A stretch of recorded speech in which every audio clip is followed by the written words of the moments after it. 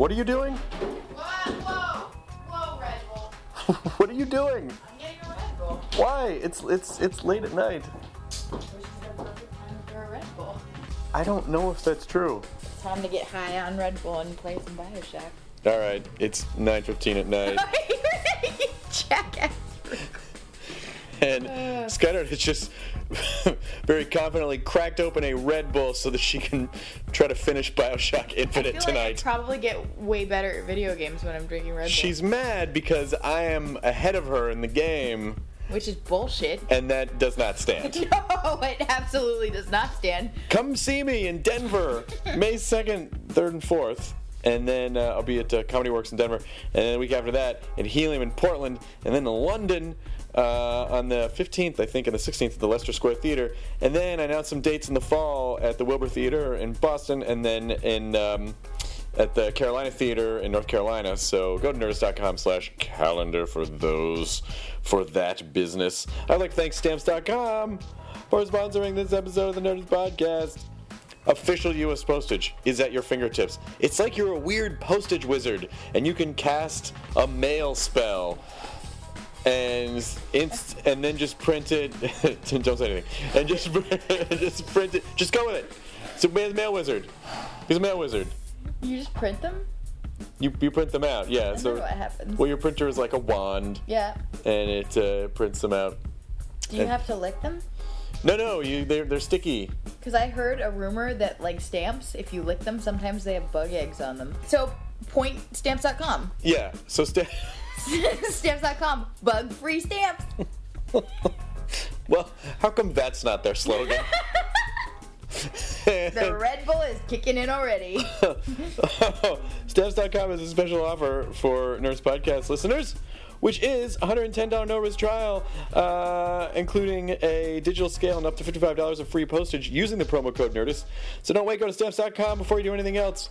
Click the microphone at the top of the homepage, type in Nerdist, that's Stamps.com, and enter the promo code Nerdist. Hey, this podcast is a three-peat. It's Marc Maron. You've heard of him.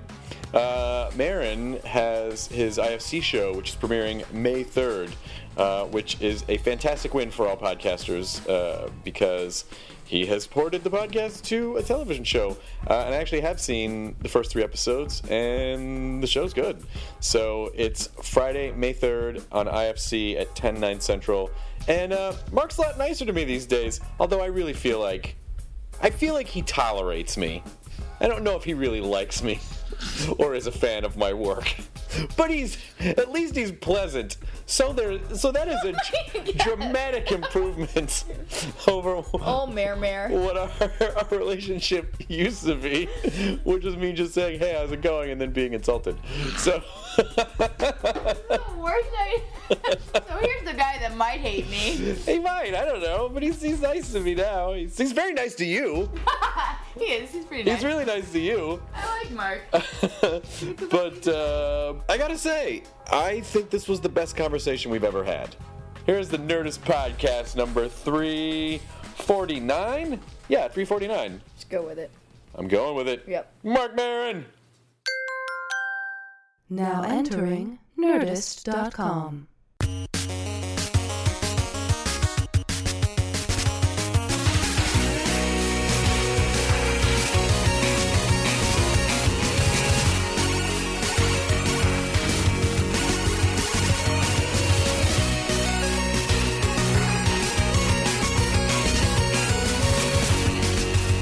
I don't know if we're going to be in the studio much longer.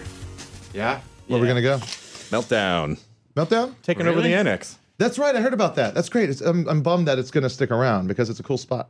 And he's put a lot of money into it. Yeah. He was going to give it up, and I was like, we'll take it. What's that? It's the little, used to be a Russian store right next to Meltdown. Yeah. No. It's between that and the Russian store. Oh. Yeah. It was a salon or store something. space that he had. And Gaston took it over, and they were doing pop-up shops there and stuff, and then... Yeah, but I think like Kevin Eastman, the guy who who created... did Ninja Turtles, and then and so I just found out he was going to give the space up, and so I think we're going to take it over. What's a pop-up shop? It's like a temporary store. Like say it's like an online store that wants to actually have a physical store for a moment. Right. Yeah. So and then the RZA took over. It's like half art, half art exhibit, half store. Right, yeah. So but then upstairs there's like a lounge with like a DJ setup where the RZA was like streaming live DJ sets like every day for a month. What a fun space. Yeah. But we're not here to talk about Meltdown. Marc Maron's back on the pod. This is your third appearance on the podcast. Is it the third? Repeat. Really? How many people have done that? Not you like and Corolla. And maybe Adam Savage. And There's only like Tom Lennon. And Tom Lennon. Yeah, Are we on? Yeah. This is happening? We're always Yeah. on. That's what It's people recording? don't like about it. Yeah. No, I mean, I understand that tactic. We've discussed this. Yeah. You just sort of ease into it. There's no preparation. No Mark, it's good to have you preparation. here Flow. because this episode of Nerdist is brought to you by stamps.com/WTF. Is it really? Matt says that all the time. Use my on the promotion show. code, WTF, stamps.com. Yeah, Matt does that all the time. Yeah, why not? He's been waiting. Send them my way. He's been fucking waiting. Do you guys do stamps or you Yeah, don't? we do stamps. We have a long running thing with stamps. Yeah, but I All right. Well, is it a competition now? My No. stamps running thing is longer Listen, than yours. you can I have have a longer running There it thing. is. Nice. With I stamps. am fine for you. I'm to exhausted and vulnerable, Chris. I don't have no energy Have. I am to fine play for you this to game have the stamp stuff. with you. Not today. I'm not going to sit here and get defensive and take shots at you so you can deflect them with your nerd jujitsu and act like everything I say is just sort of like, well, Mark's got a problem. I'm not going to do that today. Today is Nerdjitsu. not going to happen. I have a lot on my mind. I'm tired. Yep. And I'm here for you today. You're exhausted by your own success right now, though, because Yeah, that's one way to put it. I maybe I should frame it like that. Would you frame it like that? I want give me some Chris Hardwick advice on how to deal with things going well. you just toss him. You just toss him your book. Here you go, asshole. I'll tell you, it's a very serious question to answer because you get into a comfort zone where you feel like your brain, for whatever reasons, however you're formed, whatever influences you had when you were growing up, basically tells you this is a bubble that you should live in that you deserve. And if you fall too short of that, you get uncomfortable. And if you fall too ahead of that, you get uncomfortable. So it's fucking really weird to be successful and then not subconsciously go, well, I have to dismantle that so I can get back to this place, this weird bubble of misery that I feel like I deserve. Right. Or the weirder thing is really when a lot of things are going on, everything seems to be lining up. There's that moment where like everything's going well for you. Like, yeah, right now. Yeah, exactly. You're already like, yeah, wait till the wave crashes. Wait till the shoe drops. Yeah. You know? I don't know. I don't feel like I'm so overwhelmed and so busy that I'm really. I don't have much room for dread, which is a new thing for me. That's a good place. That's a good place to be. People are like, "You seem good." I'm like, "Got no time to panic." But right now. I will tell you that what will happen is you get into this, and you may already be experiencing this, but you get into this place of momentum, and you're going, and you're like, "Hey, I'm kind of juggling all this stuff, and it's kind of working out." Right. And then you'll get somehow you'll get 3 or 4 days off. And then the momentum, it's sort of like being in a vehicle and then it slams on the brakes and then you're just like, fuck, you start to feel sick.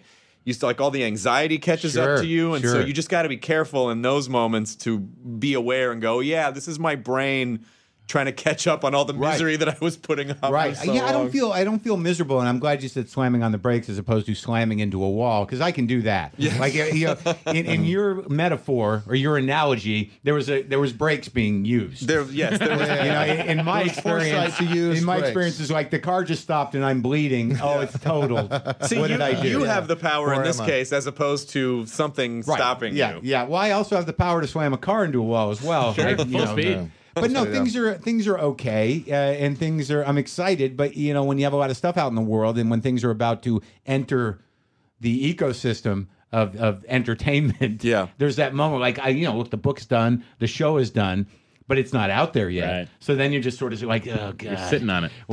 How's this gonna come at me? Like it's horrible that you have these things going out into the world, and that you should be excited about it. Like I'm going to share this with the world, but me, I'm like, I better gird her up for whatever's going to come at me. Yeah, well, because you for so many years you've sort of built up this armor, expecting life is going to come at you at a What are you certain talking way. about, Chris? It wasn't an attack, Mark. What does that mean? That Why wasn't is he an attack. taking shots at me? As he reaches for not his an attack, Mark. reaches All right, I'm for sorry. his I'm finger. sorry. I misunderstood the tone. You're actually being helpful and sensitive. And How are you doing today? How am I supposed to be doing? I took that as a rock being thrown at my head. It's really important, I think, even if you just take 2 minutes a day to start conditioning yourself to be comfortable with where you are. Does that involve like running? No, you don't have to. No. No, running for 2 minutes, Mark. Even if you just... I got a kettlebell. That's Nice. supposed to only... Tim Ferriss. Yeah, but the problem with the kettlebell is just sitting there, and I'm just wondering how I'm going to hurt myself with it. That's the thing. The fucking kettlebell. easy to The do that. kettlebell is one of those things that that got trendy, and it's the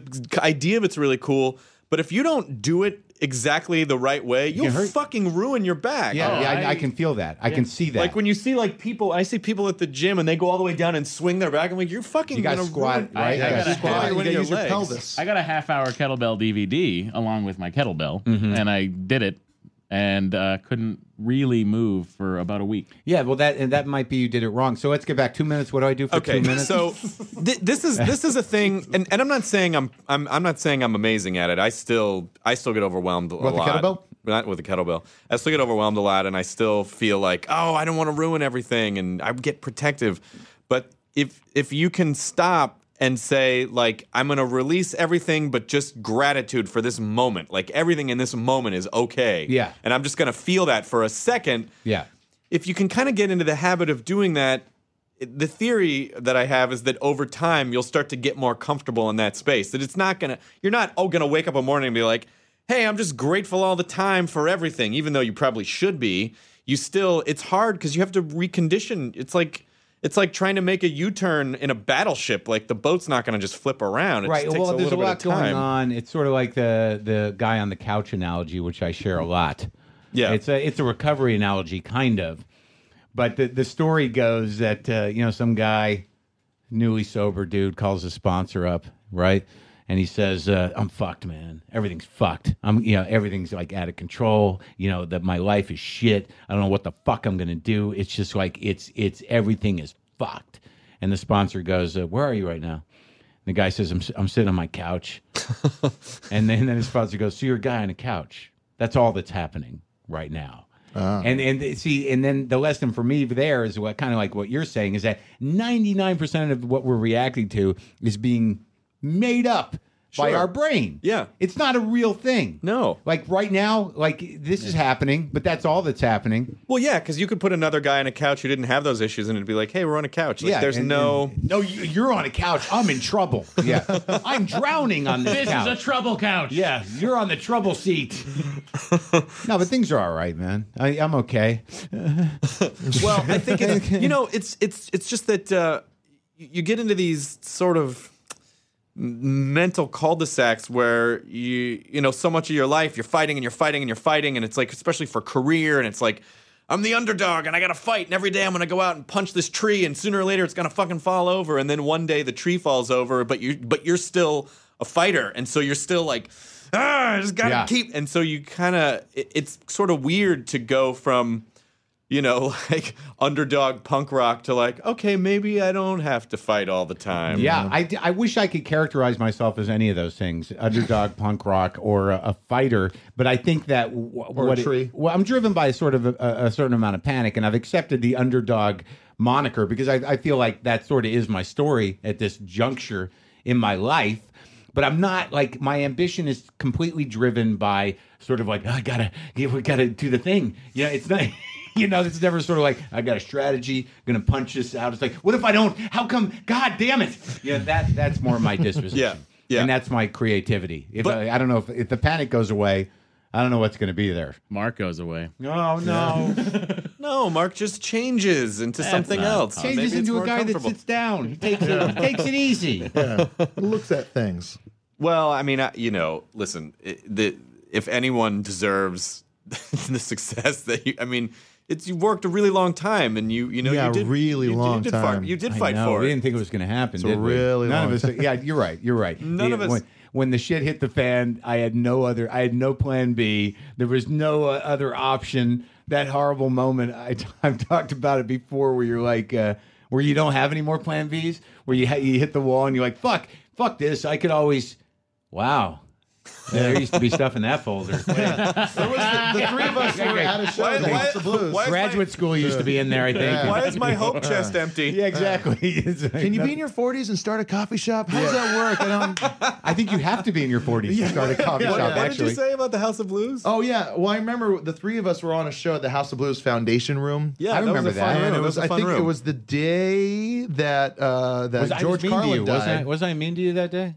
Probably. All right. Yeah. No, you were to me like Chris was on stage, and that was I think around the time you really started pushing a lot like more of like talking about stuff you liked on stage. Well, that was when I first started feeling comfortable on stage. Yeah. It took Wasn't that me, your show? No, No, it wasn't my some- show. I It was, can't remember the guy. I remember, but it was a fun It was a room. fun show. It was Yeah. a cool show. But I remember that was also the day Carlin died, and so Yeah. everyone was kind of like making references to it on stage. And then like Chris was like talking. I forget what you were talking about, but you were like pacing in the back. You're like nerd stuff, huh?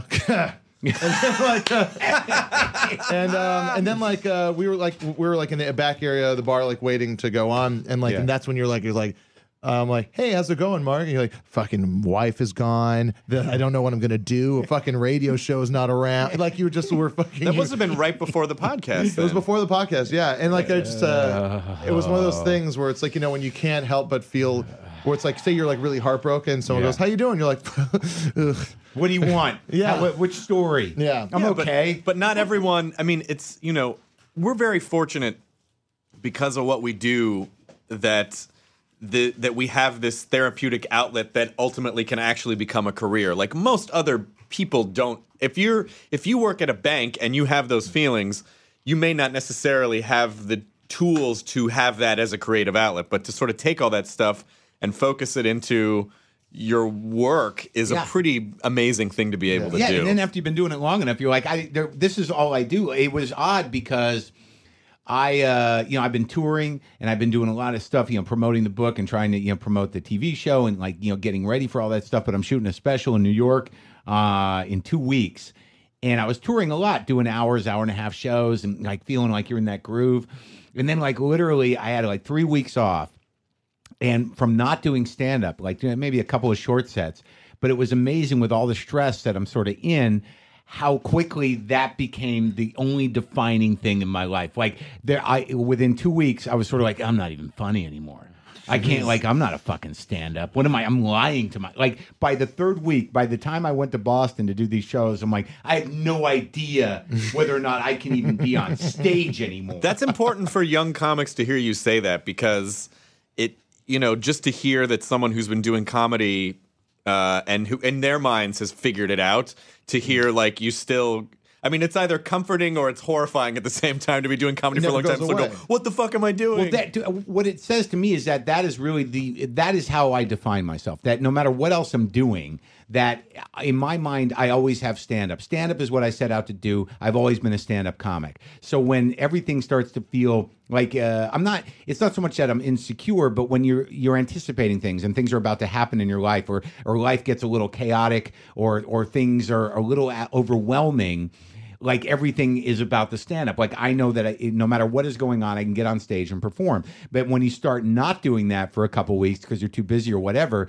and you start to doubt that, you literally, or I'm speaking about myself, I'm like, well, who am I? What do I even do? Yeah. And then I seem to need to put myself into that panic because the shows that I did do were amazing, and I had to deal with the feelings I was having right at that moment publicly and kind of address them and bring that juice to it. It's not a great system. I think it's probably better just to have an act and be okay with the stuff that you've created to share with people, as opposed to go up there like, and have your opening line, be like, I don't know if you guys know what's hinging on this set, but I'm in trouble. It's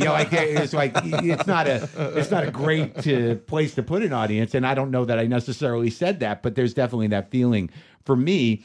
But after I did the 3 shows, like I was like, all right, I'm back. I'm good. I know who I am. That's what people want to see, okay. though, because they have an intimate relationship with you because of the podcast. Right. So they want to feel like when they see you on stage, I don't think they want to feel like, well, these are the prefab jokes that he's set up. Like they want to experience you as a personality as well as a comedian. So I think that's give them fine. That. But I'm just saying personally, after I did the shows, I felt like everything was okay. Like because I didn't do stand up for 2.5, 3 weeks, like long sets, I didn't know that everything was okay. Yeah. But by the time I did the sets, I was like, all right, I know who I am again. I know where I fit in the world. I can be all right. I could not agree more because I haven't been able to go on the road because I've been working on the weekends for the past 2 months. And then immediately someone said, "You're not taking a break?" And I go, no, I'm immediately going on the road because I don't feel right if I'm not doing the stand-up. I'm just mad at myself that I I toyed with stand-up in college, but I didn't start really until I was 27. I remember. And if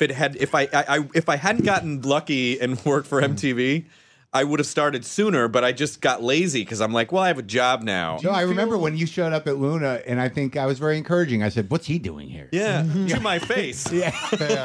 What's he doing here? By he, do you mean me? Yes, he. I mean, do you feel that do you feel that you're always trying to make up for that lost time? Because I feel like I didn't start doing comedy. Like, I wanted to do comedy out of high school, but I waited a year before I moved away from Hawaii. And then I moved out here, and then I waited another year before starting to go to open mics. And, like, I still, all the time in my head, I'm like, I should be 2 years ahead of where I'm at now. I think I wouldn't have. I don't know if I'm happy with where I'm at now, and I don't know if I would have followed the path. Like, if I had started comedy when I was really young, I could have fallen into a totally different scene, been a totally different kind of comic, had a totally different experience, and never quit drinking. You know what I mean? Like, I don't know what would have happened. And so that's an interesting alternate reality, Chris. The guy who's still drunk and miserable and not self-actualized. But killing in comedy really. and stand-up. Let's not push it. belly Let's room. not go crazy. We don't need to assume that part. I like the sadder. Chris, do you think you would have died if you didn't stop drinking? I don't think I would have died. I think well, who knows? But you would have gotten in a car and driven off something. I never drove. You never drove drunk. I think Believe what me, would I have had to happened to drive him a Chris couple would times. be he would have been I had to drive.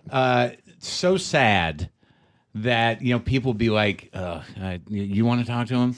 I think that's what would have happened. Yeah, or I would have been hanging out and kind of doing comedy, but not really. And then like, hey guys, Yeah, and then yeah, everyone yeah. like, I mean, I was already getting that kind of near the end from people. Where Yeah, you just got a little despondent, is what I remember. Just sort of like you were kind of lost. I was. I didn't. You weren't writing much either. No, because I couldn't. I would go on stage, and my mind would be blank. Like Yeah. I did not. That romantic idea of like you got to be fucked up to go on stage. It is not a good long-term plan. I don't know how many people really do that anymore. I mean, there was a time where what's happening in the world today, he said, hoping that he had a point, is there's not a lot of room for that. Because, we live I think the culture is driven by trolls. And I mean this in the sense that you're being eyeballed all the time, no matter what you're doing or where you are. Like back in the day, if you got fucked up and you went on stage and something fucked up happened, the only people who saw it were the people in that room, and other comics are like, And wow, they didn't bother to call all of their friends or and tweet tell it, them. or take a picture of it, or Right. shoot it on tape, or you have 50 people in the audience going, well, that wasn't his night.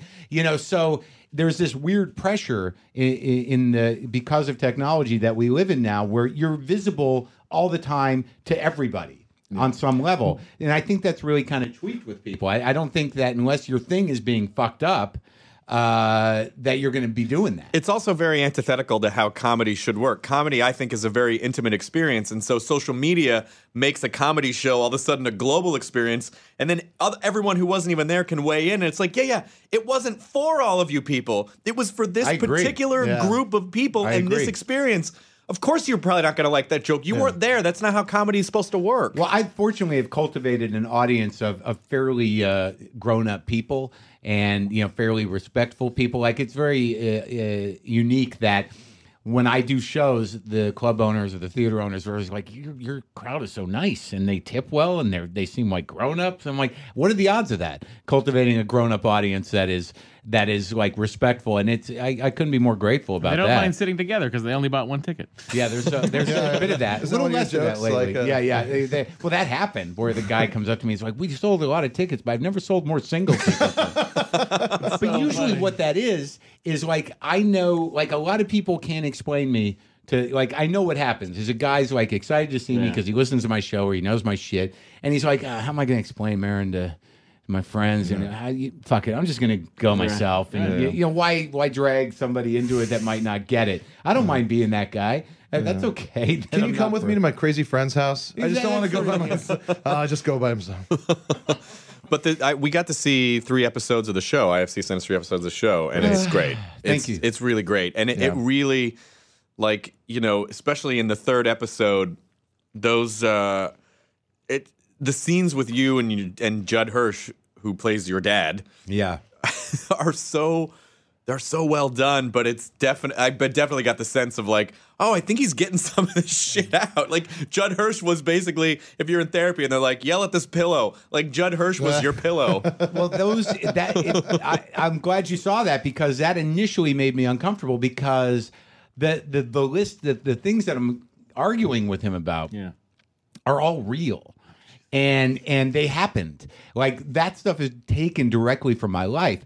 And when I watch it, the interesting thing about watching it, and I don't have that relationship with my dad anymore, not verbally, but when I watched it, it was a little too raw for me in the way where I'm like, oh my God, he's a child. Right. Look at him acting like, you know, this is a 49-year-old man, you know, demanding his father, you know, make up for something that happened when he was 12. And when I was watching it, I'm like, this is a little awkward. That's not crazy, though. My dad, who had a horrible relationship with his father, my grandfather always had a way of like sneaking something in that would just catch my dad off guard, and he'd be like, God damn it, you got me again. Right. And so, you know, my dad would say like, oh, I'm going to do this thing at the bowling center. And my grandfather would go, you're too fucking stupid to run a business. And my dad would be like, why would, fuck you. Yeah. And so, you know, my one of dad, those little asides. so my dad would open up and say, listen, and this was when my dad was like 60, 64, and my grandfather was 79 or 80. And he'd say, you know, when I was a kid, I had this dog and you gave it away and it broke my heart. And my grandfather was like, you pussy, why didn't you get over that? And like, still, at that age, my dad was still trying to cover those holes. I just saw my father a week and a half ago, and I went out to dinner with him. Jessica and I went out to dinner with him and his wife, and he's still like, he hasn't listened to a podcast. He is not. I showed him how. You can go to the site, you can push play, and he hasn't done it like that. But can I get to there from my internet? Right, exactly. But he's not that stupid. He's on the internet researching vitamins and, you know, whack job solutions to his depression every day. He knows how to deal with the internet. But he's still, there's that block, and after a certain point, you're like, you're just not doing this. There's something wrong with this. But I'm not going to yell at him about it anymore. It's like that scene in the show where he's like, "What's a podcast?" Yeah, and I say, "Well, it's like a radio show on the internet." He's like, "Who's going to listen to that?" Well, but I love the sort of parallel of like you yelling at your agent, who is Brian Palermo, who's a fucking amazing improviser, by the way. Yeah, and you're yelling at him. You're like, I'm doing this on my own. I'm doing a podcast. And he's like, that's dumb. And then you're standing on your front lawn. Your dad's like, I'm doing my own business. And you're like, that's dumb. Yeah. And then you kind of have that moment at the end where you're like, fuck. Yeah. I'm saying all the same shit. Oh, I'm glad that read. Yeah, totally read. That's good. Totally read. It's a very nervous energy I have around. Like, I'm very proud of the show. I think we did an amazing thing. It doesn't look like another show. It definitely honors what I do.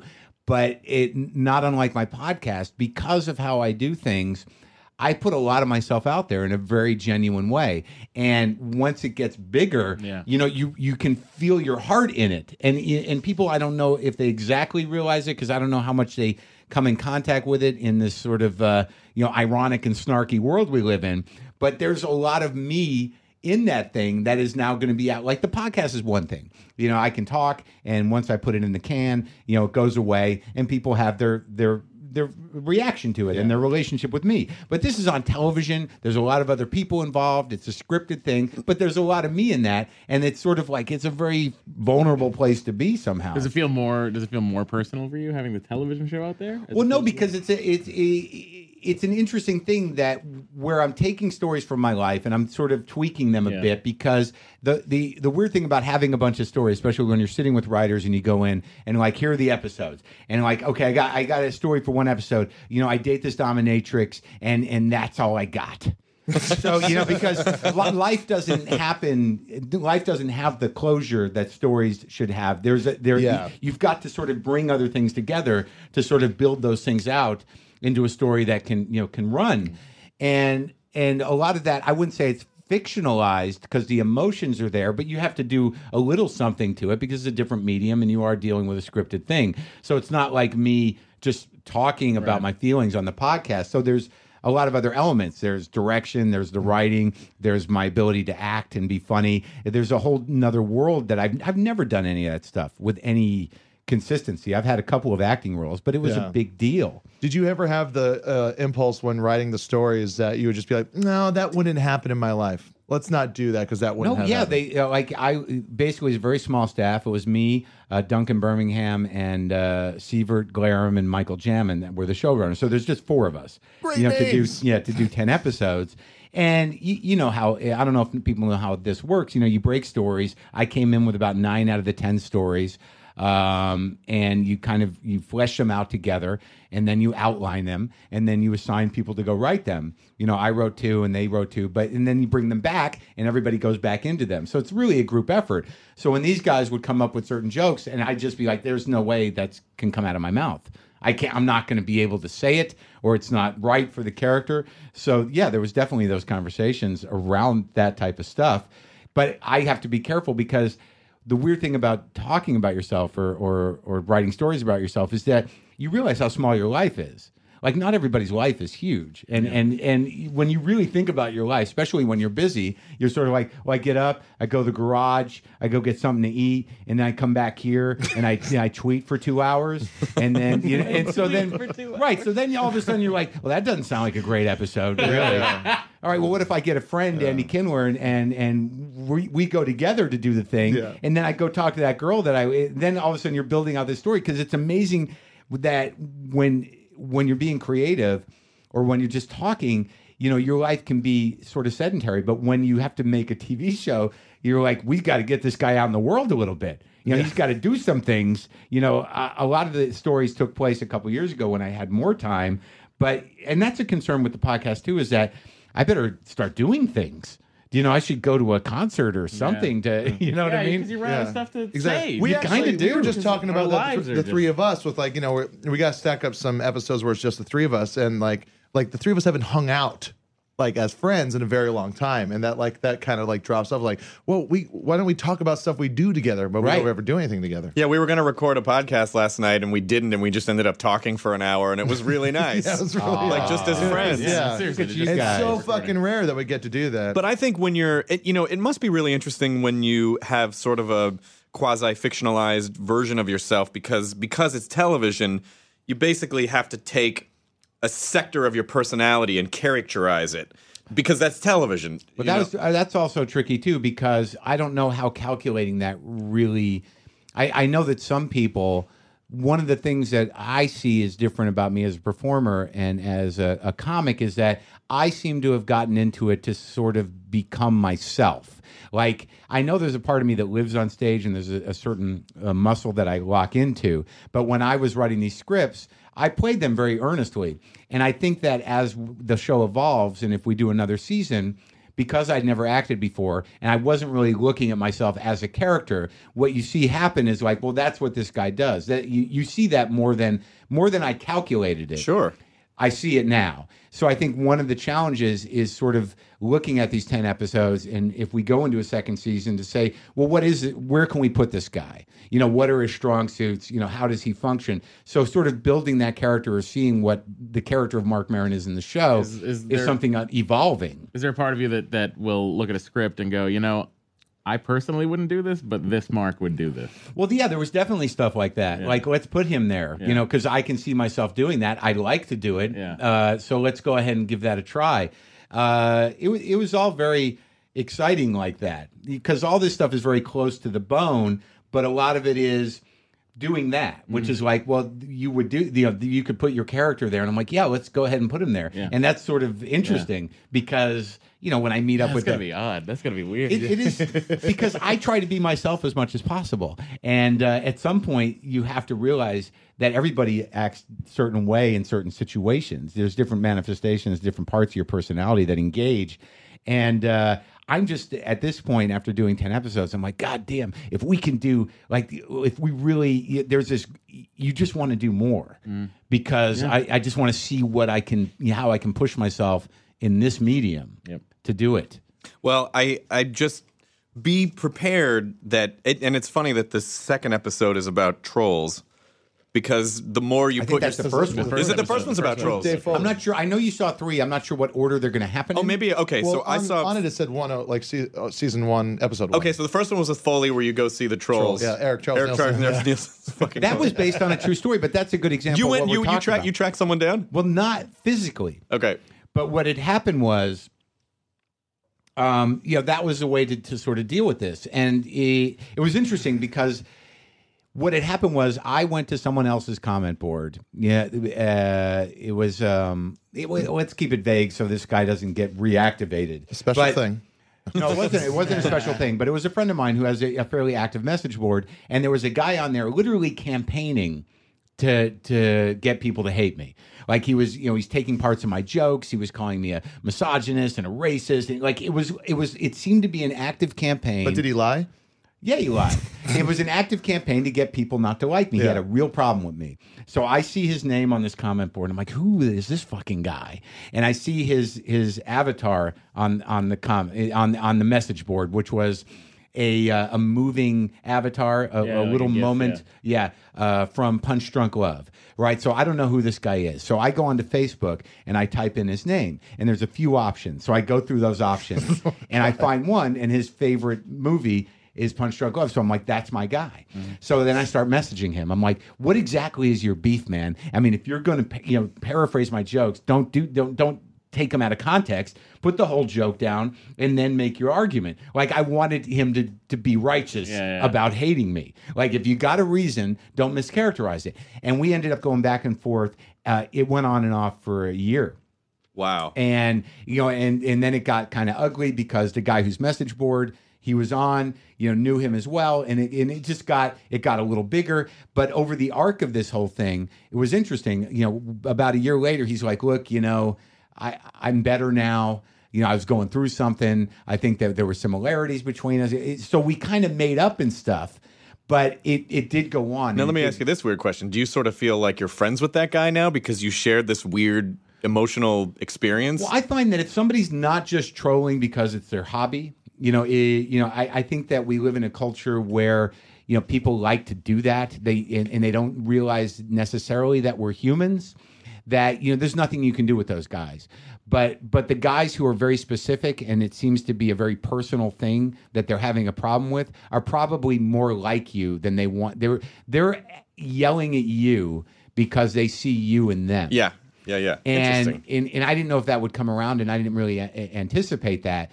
But there was clearly something that we shared. Well, there's also a certain amount of justice, I think, that's involved with trolling, where someone, if it's not just the blind, like chaotic evil, let's tear everything down and salt the earth kind of guys, that they look at you and they go, you're successful. I don't believe you deserve that much success. I really need to tear that down because, they sort of decide. You're talking about those are the guys who just want to troll for. No. I think not just trolling. Some people just want to troll for troll's sake, but other people get very I don't even personal. think that person really exists. What? I think the troll for troll's sake isn't a real thing. I think that absolutely they do. I think that everybody that's trolling, there's something fucked up with them. Oh, like everybody on the internet that's trolling, there's somebody touched them in a weird spot at some point in their life. And this some is why people they have to just take it out on the like internet. some people just like making fires. I don't know. And But- also, I have a bit of a bully in me, and I think a lot of trolls are bullies, and they get activated, and they, bullies can push bullies' buttons because bullies are generally very insecure and very reactive. But it is sort of profound how anonymously hurtful people can be, and it's disturbing, and I try to detach from it. But that whole story unfolded. And I knew that was a good story, but I thought when we were writing it, and I wrote that one, it's sort of like, well, how do we get out in the world? And you're mentioned in that story. We got to name it. He loves the Nerdist. He loves the Nerdist. Like you listed all the things the guy likes. I was like, hey. And I couldn't tell if it was if you were, I don't know. I was a dig. I was delighted nonetheless. I'm like, hey, he said our name. Yeah. Why I pulled Pete Holmes into an episode? That wasn't easy. What was the when I get or if I get a show? Sorry, when I get a show. Yeah. Well, no, I had Pete. It'd be exactly who Pete was, and it's going to play kind of funny because he did get the show. Yeah, exactly. And all that stuff with the manager, that guy is based on my old manager. I mean, all the ticks are sort of like, why are you looking at my hair? I mean, that's real stuff. That's hilarious. And but so that's how that kind of built out the troll story. It did happen. The trolling is going to get worse because the more you put yourself out there, the bigger the audience. Well, I think that's really what I'm girdering up for. I think that it's very easy for me. I seem to respond to negativity. And get it really. It kind of.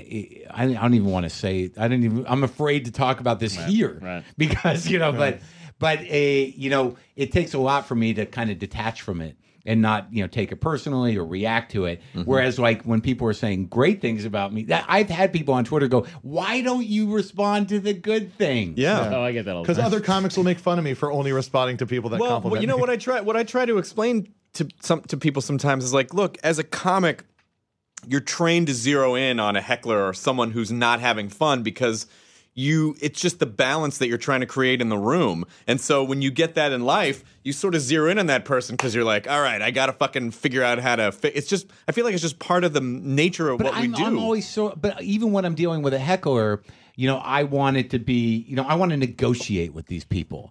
I have that part of my personality where if someone's attacking me, I'm like, well, look, I don't like me all the time either. So let's see if we can find some common ground here and have an understanding about whether or not this is valid. Do you think? Do you think those times? Yeah. Do you think for people that gain more and more fame, is there a point where there's so much, there's going to be or for a lot of people, there's going to be so much negativity on top of tons more positivity but it's going to be so much that you just don't even fucking bother anymore? Well, I think that it becomes taxing. I don't have a Google search on my name. I don't go to comment boards, really. My comment board on my site is very limited, and there's even a couple of douchebags there. And I've really learned, not unlike when I interview somebody on the podcast, that if I didn't get what I thought I wanted out of an interview, that's my own business, because people are going to have a relationship with these things that it's not on you to dictate. Look, if someone's pissed off about something, what am I going to be like? Well, I think you're wrong to be angry about that because you didn't understand where I was at. It's not on me. After some point, you just have to say, well, that guy's going to be that way. That guy's going to have his feelings, and that I got to let that be. And also, if you go to an article about someone that you already hate just so you can bitch about them, fuck you. That is ridiculous. I mean, I don't. For some reason, a month ago, I just let it go. I don't know what happened. I think I just couldn't bear I felt like I was like, oh, I am taking myself way too seriously because, I would see in these message boards, I don't mind criticism. I know people aren't going to think I'm funny. I know there are people out there that don't like what I do or they don't like the way I look or whatever. But it was just the ones where people would say I hope you fucking die and I can shit on your mom's grave. I'm like, what is wrong? Yeah. And so it just, at a certain point, I think it was kind of right around the mid-season of Talking Dead, I would kind of go through tweets during the show and a fucking lot would come in. And one night, I just went, I don't have to do this. Yeah. Because there's a lot of support, but then there's a chunk of you're the worst fucking person. It's it's a waste of my energy. It's not fair, like you said, to people who are nice to you. And I just thought, for me to get bothered by this, I'm becoming a person that I don't want to be, which is that I take myself so seriously that if anyone dares to say anything, that I'm like, hey, and I just don't want to be that. Like Ryan Adams, where he fucking calls people that give him bad reviews, or if someone yells Brian Adams at one of his shows, he gives them back their money and has them leave. Well, I think that ultimately the reason why you react to it, and the reason why at some point you have to rise above it, is that it hurts your feelings. I mean, that's what they want to do, and that's what they do. And at some point, you have to either deal with your own insecurity around being hurt by vague, fucking nameless attacks and shots at you, and just say, I don't know that guy. It's one tweet is not the entire internet. But for some reason, if a troll is really, acute, they hit your buttons. I mean, that's what you learn in those moments. Yeah. Is wow, this guy just tapped into these insecurities that I have. And now, now I'm worked up over bullshit. Yep. There was a moment where it has to do with bullying, I think. I think so. I totally agree. And there was a moment where, Jon Stewart and I have had, we had issues when I was younger. And I did what I did to you earlier to him as well. And, because of my own insecurity, I thought anybody, I was very territorial and very sort of, kind of who the fuck are you? What are you doing here? You don't, and I bust his balls all the time to a degree that was inappropriate. And at some point, a couple of points, when we were still sort of, trying to have a relationship or at least a polite exchange, I walked up to him and I started busting his balls. And he literally said, I don't have to take this from you anymore. Wow. Yeah, I don't have to, I don't have to do this. And it was to my face. And it was one of those moments where I'm like, yeah. Yeah, like, But it's our thing. Yeah, You just see the little Mac wheel processing like you're accessing a file processing. Hold on, let me render this information. And he was right, and it was a pretty powerful moment, and I realized that. But there is a point where you have to be like, look, especially now, you just there's no way, that's why I don't engage with it. I'm just trying not to engage. It takes a lot of energy, and it's not worth it. And you also don't know the psychological, similar to what you said, you don't know the psychological state of the person who's attacking you and where they're at that day. Well, yeah, and because social media is so disposable that someone will react emotionally in a moment. And there's a good chance, It'll go away. They might not even feel that way anymore. Sure. Like, oh, fuck, I don't know. I was having a bad day. Right, that's right. But That's then you right. build this whole story because you put them on the same playing field emotionally that you're on, where you're like, well, they're probably a reasonable person, and they're coming at me with a planned attack. And it's like, nah, that was a dumb moment that just happened to be frozen in time because of the way the internet works. I engaged with a guy recently who I blocked on Twitter. I said something bad about after he sort of took a shot at me, and then I got an email from him. Was basically one of those like, next time I see you at a show, you're going to wish you didn't do what you did because I'm going to verbally, and I went back and forth with him. And I had this moment where I'm like, look, if I'm your hate muse, then I'm glad. Please call your special that. Hate Muse? That is such a fucking great name. Yeah. Hate Muse. Then there's nothing I can do about it. I'm glad I can help you out in that way. But it was also the moment where I realized that mostly it's very hack. Trolling is very hack because it's all the same. It's the same button pushing attack mode. They're interchangeable. When you look at emails or tweets from trolls, the tone of them is very specific. It's very narrow. And it's hackneyed. Yeah. So that sort of helped me. And it's like trolls are hacks. I can frame it that You way. can box it up that way and make it okay. a little bit. Well, just know that with the TV show coming, there, And the book, like that's a whole other ball of wax. Yeah, more trolls people don't will attack read. you because of the TV show than the book. Yeah, Like, because if the book you gotta read. A book you takes effort. If someone buys your book, Yeah. they're probably not going to buy the book going, I can't wait to read this so I can unload. that's true. They're invested. That's true. Television show, It's just out there. just out there, Yeah, there'll be and some live troll tweeting. yeah. And you'll get a lot of support, and then in the beginning you'll get more trolls because those people are just discovering the show, but they'll shake off, and just don't. Okay, Chris. Thanks, buddy. Thanks for talking me through it I've been through it preemptively. so many times. Yeah, I know. I've been through it so many times. And they go away, like they get bored. They they said their piece in the Sometimes beginning. and though, if you react to them, they won. Yeah, of course. Yeah. But Of they hate you course. sometimes. Like, sometimes you're in a spot where you're like... That's the thing. It's and always then when it's you're like, in a "Ah, spot. fuck." There's someone Yeah. that can go, fuck you. And then there's other times like, I can't. How'd they know that Now about let me? this one go. yeah. Yeah, and then you get mad at yourself because you get mad because you recognize your own insecurities. And you go, God damn it, I should be Yeah. better. I should be farther along than this. What's weird, my biggest worries initially with the show and with the book too were not so much that. I mean, I'm sort of getting better with that, and I think I'm okay in terms of detaching from that and actually feeling pride and excitement about what's going on. But when you write a book of memoirs and you do what I do, what I got more concerned about with the show is like, how is my old man going to react? How's my chick going to deal with some of this stuff? And there's negotiations around that stuff too. I mean, it was interesting when I was writing the book. And like literally right before I went into the final edit, there was an essay that I'd written about my relationship, and I knew that I had to get her to sign off on it and to read it. And she read it, and this was like a big life lesson for me, being sort of self-centered and doing what I do. That she read this and she's like, this is like this. I don't like the way this characterizes me, and you kind of let yourself off the hook, and this is completely biased to you, and you think you're over. You think that you're being diplomatic, but you clearly you're not.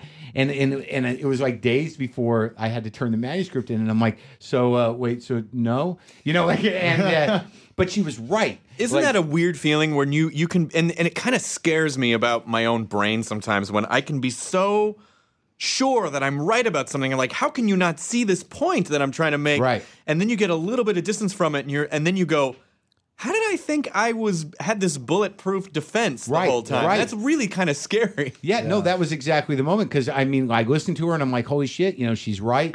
I should have been more considerate, and then you sort of ask yourself, well, am I censoring myself because my chick, who's wearing the pants around here? And then you start realizing, like, well, it doesn't matter if you still want to, be with her, maybe. But you can do whatever you want. There are just consequences. Right. But emotionally, I mean, I think she was right. And, and I ended up, writing a newer essay that was a better essay about our relationship. And also there's parts of the show and the book that, these are things that, we've already worked through. That's the weirdest thing about writing memoirs. Like, if I'm going to talk about my marriages, those scabs are kind of healed up now. Yeah. But when you're doing memoir, you're like, I'm just going to pick at that one, see what happens, because you really have no choice. So it was kind of difficult to kind of make decisions around talking about my life because there's other people involved in your life, and how's it going to affect those people? So my parents, I dealt with my mom. I told her how she's in the book, and she's like, oh, I don't care. And I'm like, great. Because, it was what it was. But my dad, I'm still like, it's still a little unclear how that's going to go. But after a certain point, it's like, well, I won. Write your own book, buddy. Well, you could sort of frame it like, this is going to be really great for that business you want to start. You know, like people are going to hear about you. Sure, man. You're the guy. Nope. Any press is good press. Sure. But like that was, the book is very personal too. And I guess this is the rewards of doing what I'm doing, but like it's still, I feel like I have so much on the line personally. Which is so funny because it's not like you've stepped out of the shadows. Like you've been very open about yourself that's true. For the last. There's no big. There'll be surprises in that. Some of the stories go a little deeper than I talk about, and I think with writing you get a little more. You can go deeper and you can paint a different picture and be a little more thorough about it. But I do know that people know a lot about me already and they have their relationship with me. There might be a couple of surprises. Yeah, there's a few surprises in the book and in the show, I think, for some people. Because when you talk publicly enough, which you do as well, even though you're being as honest as you want to be, and even if you're overly honest, they still have the relationship. They still think what they think you are. They still have the idea of who you are in their head. They have the mark that they've decided you are in their head. And there's always going to be a little something that you throw in there like, well, the mark that I have in my head wouldn't do that. I really do have this experience. But the real Mark did that. So you might want to update or broaden keep your marks in line. Your conception of Well, Mark. that's been the most challenging. Well, by the way, are you dating Jessica Makinson? No. Oh, I thought you said you went out with Jessica. Jessica, my girlfriend. Oh, different Jessica. Yeah. Because I saw Jessica Makinson in the pilot in one of the episodes. Plays the ex-wife. Yeah, plays the ex-wife. Oh, no. Yeah. Okay, different Jessica. Yeah, no. Because I haven't really seen. I never see anyone socially anymore. Really. I think I ran into you with your girl. That was a bad moment. It was outside of the Mohawk. Yeah, right on Sunset. And we had just had some sort of fight, and she was across the street, and you were like, "Hey, how's it going?" I'm like, "Well, right now, good to see you. Hello." It didn't come off that way. No, I'm very good at hiding that. It came off. I'll be honest. You came off a little. You seemed a little shell shocked, but not aggressive. Yeah, you were just like I had an angry girlfriend in the car. When I was across the street. Yeah, she's sitting in the Lucy's laundromat right now, crying. The angriest girlfriend is always across the street. Yeah, exactly. The best time to run into people. Yeah, but I'm such a it's relationships. We're doing really well right now, and things are going very well. And then there are those moments where things just get a little hairy. that was one of those moments, and it was my fault. I'll take it. I'll take the hit. That's the new Mark. But I was saying what you were saying before about the audience has this idea of what you should be. Is that I know that my stuff is personal on stage, but it's not like I'm not digging super deep as far as really talking about anxiety or weird or things that I graze across it and I talk about things that I like and I sort of talk about a lot of third party things and. I wish I could do more third party stuff. When I start trying to do more like this is my real feelings about stuff, it sort of puts people off, and I just attribute that to I have not evolved the tool set yet to do what you're able to do, which is to still present those things in a way that's entertaining to certain people. I mean, there's always the risk of doing it that way is always that there's going to be people that might like you otherwise who are like, he's a little needy, a little too much information, a little too much information. Not my idea of a night out, whatever that guy's going through. I have problems. I don't need to hear about your fucking problems. Well, sometimes, that's the trick is that, like, how general are your problems? And I think that's relative to the type of audience you build. That if you're speaking personally, like, I, Marc Maron, went through this. It's a little weird. Maybe some of you can relate to it, as opposed to like, hey, don't we all... It's a very different style of comedy. If you're looking to bond with people by sharing your personal experience specifically, no matter how peculiar that is, there will be people that relate to it. But there's also a general way to do. It's like that standard sort of hackney, like men are like this, women are like this, right? That there are some truths to those, maybe hackneyed premises, but the reason that they're so popular is there are truth to them. But if you're living an unusual life or you have an unusual brain, but you're still a person, but you're speaking personally, you're going to have a smaller audience, but the depth of what your experience is that they relate to is going to be a deeper bond. Yeah. They're not looking to you to sort of speak in generalities and find relief in your generalities. They're looking to you to sort of so they can have a little light on their struggle, which is specific. It's just a different, and I think that the world we live in terms of finding our audience, we're a little more able to do that. Yeah. But to be a mainstream act, you have to be a little more general, a little broader, and at least start general and then kind of pull people in. But like right around the time that I started, like you mentioned, when I started talking about the nerd stuff and the shit that I was into, and I would go perform in mainstream clubs for papered rooms, basically, because I couldn't draw anyone.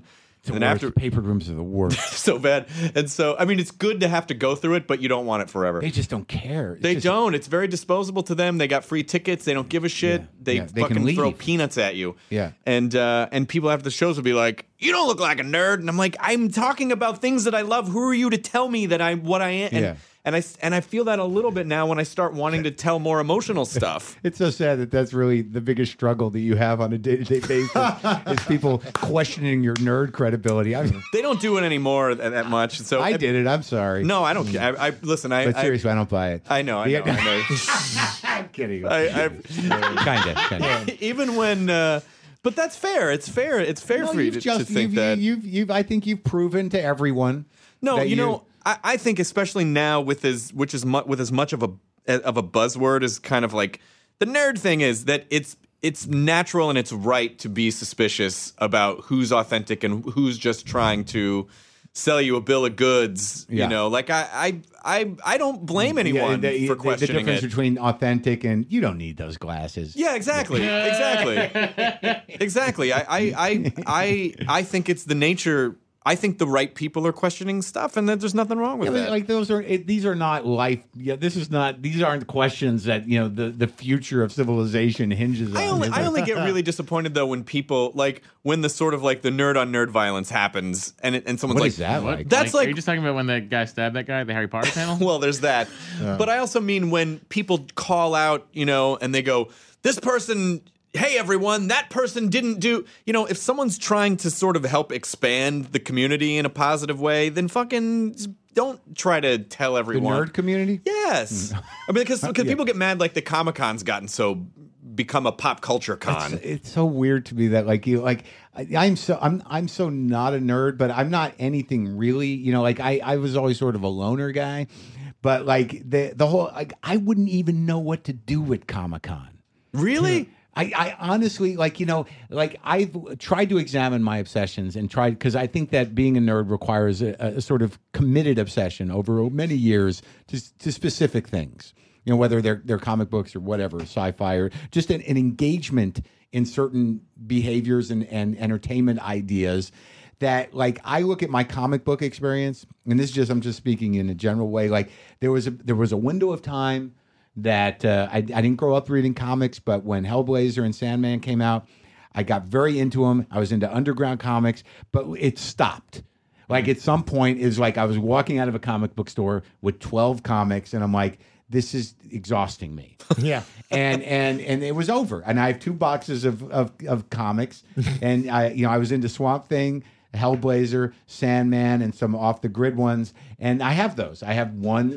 The first Sandman, but it was like I moved through it. Like it did not stick. And anything that I get obsessed with, I generally move through it. I don't make a life out of it. So in terms of like Comic-Con and a community and that stuff, I wish on some level that I would know what to do there, but I don't go out all that much. And I would get there and I'd be like, what am I doing here? What happened? I don't know. Like I look at when I'm festering over iTunes, I look at your guests and 5 or 6 times, I swear to 5 out of 10 times, like I can't even be jealous of you because I don't know who the fuck you're talking to. Yeah. Like I'm like, who the hell is that guy? Neither And then I don't look know at the information. I'm like, I would never even know what to say to that person. I'm glad you brought that up. I never get jealous of guests because I just don't. And I've been jealous twice in the past 2 months of you. You had Michael Keaton and Dick Van Dyke. And you released Dick Van Dyke the same day that we released Lily Tomlin. Yeah. And I was so excited about that. And someone was like, Mark had Dick Van Dyke. And I was like, what? Oh, man. Dumb fucking Lily Tomlin. But I didn't even. Joy in Mark's face. As you were But it wasn't even like a. I'd love to. I had that feeling with Lily Tomlin with your show, and like quite honestly, when I got Mel Brooks, and I was joking about it on stage. I had to listen to your Mel Brooks interview, which was good. That's nice. But I was listening to a lot because I knew I was dealing with a guy that's very used to telling the same stories, of course. So I really needed to get around that. But it's weird when we all share guests, but it always is a different interview. It's fun, and that's exactly. I mean, the idea with a podcast, if someone says like, well, if someone's on one show, I can't listen to another show. It's like, yeah, you could. It's like saying you could only ever watch one comedian. Like someone could do your show the same day that they did mine, and people could get 2 different halves of that person. Yeah, because you're talking about what's happening now. It's that these are conversations that are happening in a moment. You don't know really where they're going to go, and to sort of make general assumptions about people, especially that have had careers like Lily Tomlin or Dick Van Dyke or any of these people in relation to one conversation, like, well, now I'm not going to listen to the other one. Right. Well, then then that's the kind of person you are. That says more about you than it does about the interviews. Yeah. Because these podcasts are, the reason they're great is that they just they're moments in time. They're an hour of someone's life, and however anyone's going to drive that conversation is really up to that person, and they're going to be different. And I don't get I don't stew about it. I kind of feel like, oh, fuck. And then I go, and then it's kind of like, good for him, the son of a bitch. Because it makes me work harder to try to get, to try to make my show better. Like, I feel like there is competition that is healthy. There's competition that's dangerous, but there's competition that's healthy. That's like, you keep your show, you keep me on my game because I feel like, I have to make sure that we're putting up a quality show. But there are guests that we've been offered that I heard that they were going to go on your show, and I honestly thought Mark's going to do a better interview with this particular guest, like Billy Bragg was someone. They were like, "Do you want Billy Bragg on the show?" And I was like, and they said he's going to do Mark, and I go, you know what? Normally, I would say I don't mind doing both, but I think Mark's going to do the better interview with Billy Bragg. So I was like, why? I just kind of felt like I'm not going to bother. And it was good. I'm sure it was. But also, like, we do. We do different things, and I think all of us do different things, despite people saying that they're doing my show, like out loud. Other podcasters saying that I'm doing Mark's show in my version, but he's okay too. But laser. But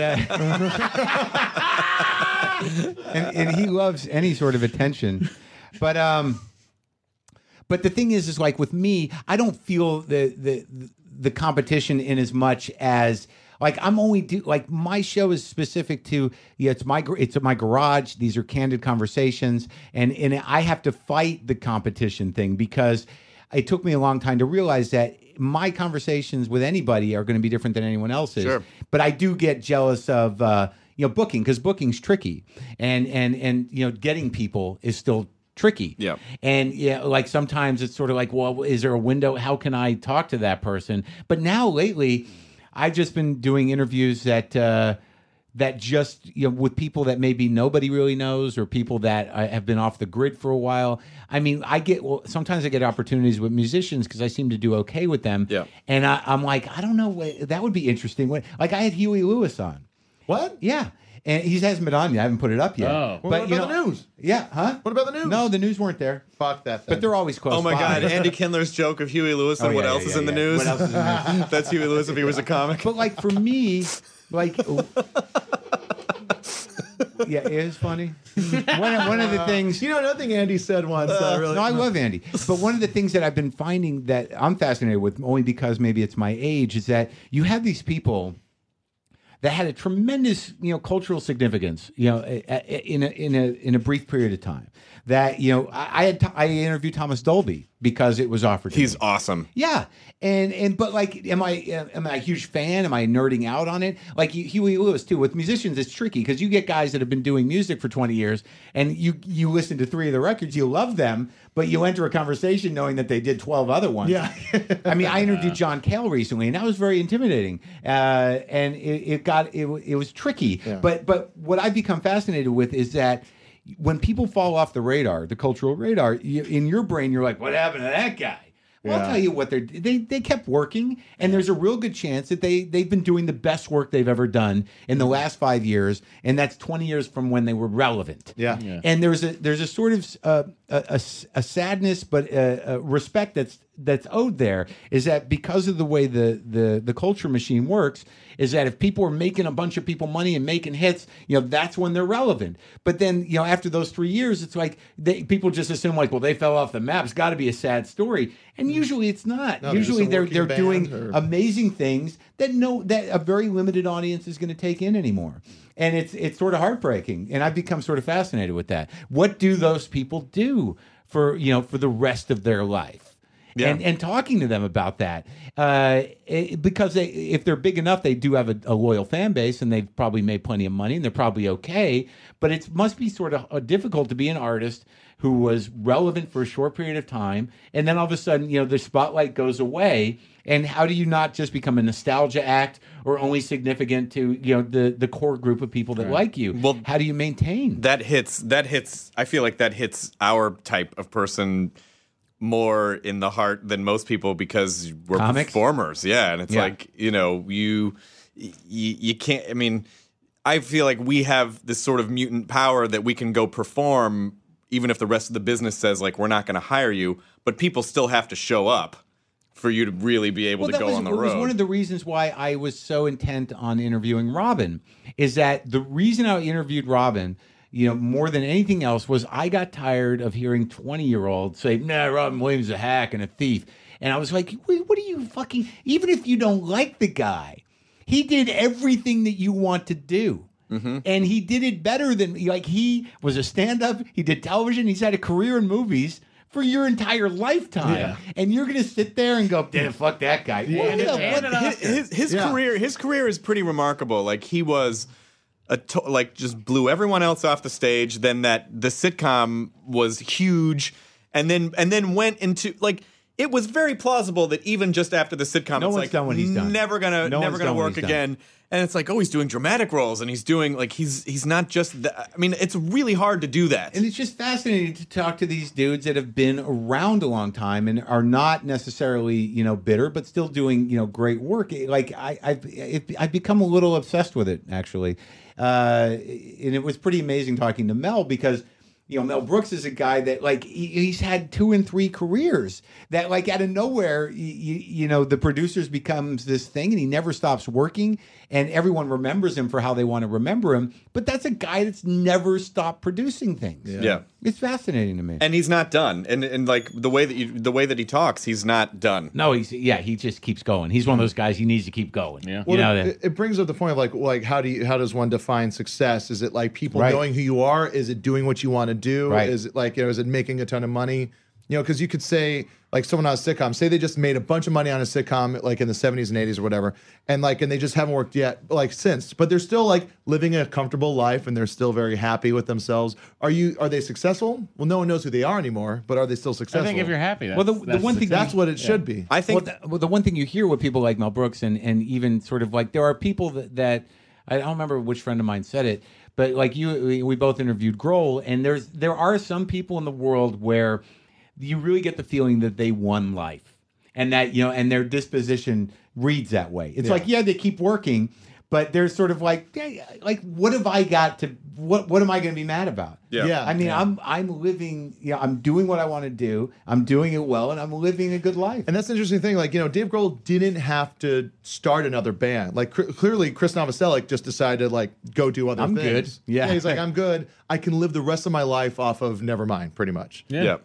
Dave Grohl continued to him, success was continuing to just be creative and make things. I think the important thing is to, and there's not really a dollar value on this, but I think as long as you're pursuing stuff that you genuinely care about and working around people that you genuinely like, and that can somehow sustain itself, then you're successful. Like you just got to believe it. Then you if you don't have to take jobs that you don't want, that's the ultimate success. Yeah, that's good. Yeah, that was sort of my Doing thing. what you want to do. Yeah, exactly. It's like again, going to the comic brain thing. Who knows how long it'll last? But kind of realizing like, oh yeah, if I take a job now, it's because I want to work on it, and if I don't take something, it's because I realize like I don't want to do that. I don't want to do that at all, and so I'm not going to do it. Like that to me is a tremendous gift. It's a great feeling to have. It's a great feeling to be like, nah. Because I was being able to say no. I've taken more, in the 18 years that I've been working, I've taken more than enough jobs where I was like, well, I could probably find a way in this emotionally, and it's going to help me not have to worry about money for 6 months. For me to say no to like something someone would really want. Yeah, exactly. I mean, I like ships and I like mates. I mean, I don't understand why I can't just. Yeah, that was a survival job. I did some of those. I hosted a game show once. Which didn't really pick up any traction, thank God. That when VH1 did the American version of Nevermind the Buzzcocks. Oh, right. Yeah, I shot like 12 of those. It saved me. I was broke, on the verge of bankruptcy, and I can't say I put my full heart into it. But it didn't pick up. No one even saw the fucking thing. But it's really, I think the lesson that I keep trying to hammer into people is that, you started a podcast because you were backed up against the wall, and then the podcast all of a sudden was a true expression of who you were and what you cared about. And then that was the thing that we kept having this idea coming up in the business of like, no, a career is something that someone else gives you and they hire you for it, and you go work at a company, and the idea that, well, no, it's not. It doesn't have to be that at all. Like you can just be, but figuring out who you are and what you want to say is very tricky. Well, it's interesting because we all got, no matter who the rugged individualist is, or no matter how much the rebel spirit is in a particular performer, you used to really have to depend on somebody to give you the break. Yeah. Someone's got to give you a break to try to make someone else money, and it's sort of interesting. Like I just interviewed Phil Henry yesterday, and it's interesting to see these guys who have lived in that world of radio for that long, where they've been taken care of on some level, and now, like as you get older, because these opportunities are available now, it's kind of scary for some of them to step out and like I'm going on my own now. Yeah, it's what I always wanted to do, but you get used to that other thing. I think that is the biggest sort of soul fucker in the world, is that you get comfortable. Yeah. And you live with the compromises, which I think everybody has to do to a certain degree at some point in their life, or with some element of their life. It's just sort of like, I got health coverage, and that's important. There's a tremendous risk that a lot of people aren't willing to take, and I'm not so sure it's wrong for them not to take it. But because I had nothing, I was in the position to do that. But I think you gotta get uncomfortable for a little bit. If you want to grow, you have to get uncomfortable. But I don't think. And I must be growing every day. I don't think comfort is so bad. I just think complacency is bad. I think it's okay to be comfortable, because you should kind of get to enjoy your life sometimes, but something it should be all the time. Oh fuck, you're right. I mean, but it's complacency where you're like, just What is it about the joy thing though? The enjoying thing, like, is there? Because I always try to figure it out. Like, am I enjoying my life? Do I take the time to enjoy my life? And I think the only thing that deters me from that is that when you're enjoying your life, then you can't let that part of your brain sneak in that says, so this is it. This is the big payoff. This, yeah. you know what I mean? We'll get to that payoff one day. Yeah. So I'm Just keep on enjoying it. working, But we'll is get this the Maybe limit? I should buy another guitar. Is this exactly? Is this the ceiling of enjoyment? Exactly. You know, if you're asking that, you might not be enjoying it. I think it really is just I think it's the being completely in a moment and not in your head. Just like being in a moment and just experiencing it. Yeah. And not thinking ahead, See, that's exactly it. To bring it full circle, you know when that happens? When I'm on fucking stage. Perfect. And that's why, coming, in the last few weeks before I did the stand-up, that everything started to sort of crumble in my mind because I hadn't felt that selflessness. Playing guitar does it too, to a certain degree, but when you're on stage and you're just directly connected to what's going on right then, that's when that happens. Well, and the fortunate thing is that no one really could, unless someone shoots you in the face, no one can really ever take that away from you. So you'll probably Why'd you have always to be add that other okay. part? Well, Shooting in the because face. I just Yeah. All right. With jizz. Okay, she is better than bullets, a I jizz think. gun, I think. Either It's not- situation, it's not coming out comfortable. of a dick. It's like a super soaker that's filled with Okay, cum. good. Okay, that'd be bad, but not horrible. A Super Soaker 50 or a Super Soaker 200? What are we talking here? How big is trying it? to- Just the fact that you know the difference is a problem for me. I've been trying to sort of implement this thing, and it's difficult. But it's the idea of learning from the past and planning for the future, but just trying to live in the present. It's very challenging sometimes, especially Where when did you you're. read Well, how that much of your haiku? learning from the past starts with this? You idiot.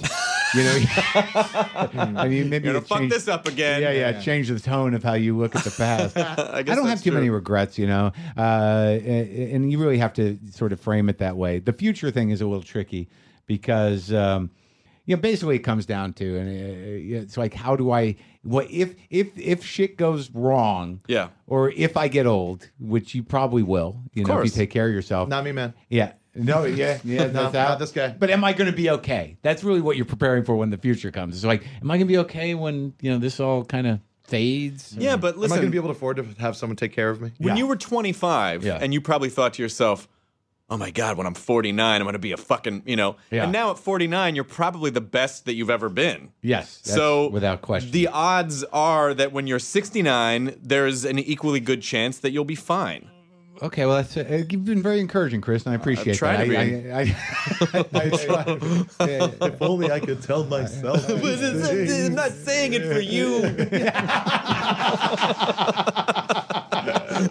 It's like I've told this story before. It's like because I sort of felt like when we were both a lot younger that for whatever reason you were my natural nemesis, that I came to you when I had this drinking problem, and I'm like, well, if I get advice from Mark, it's probably going to be real advice because I know he hates me.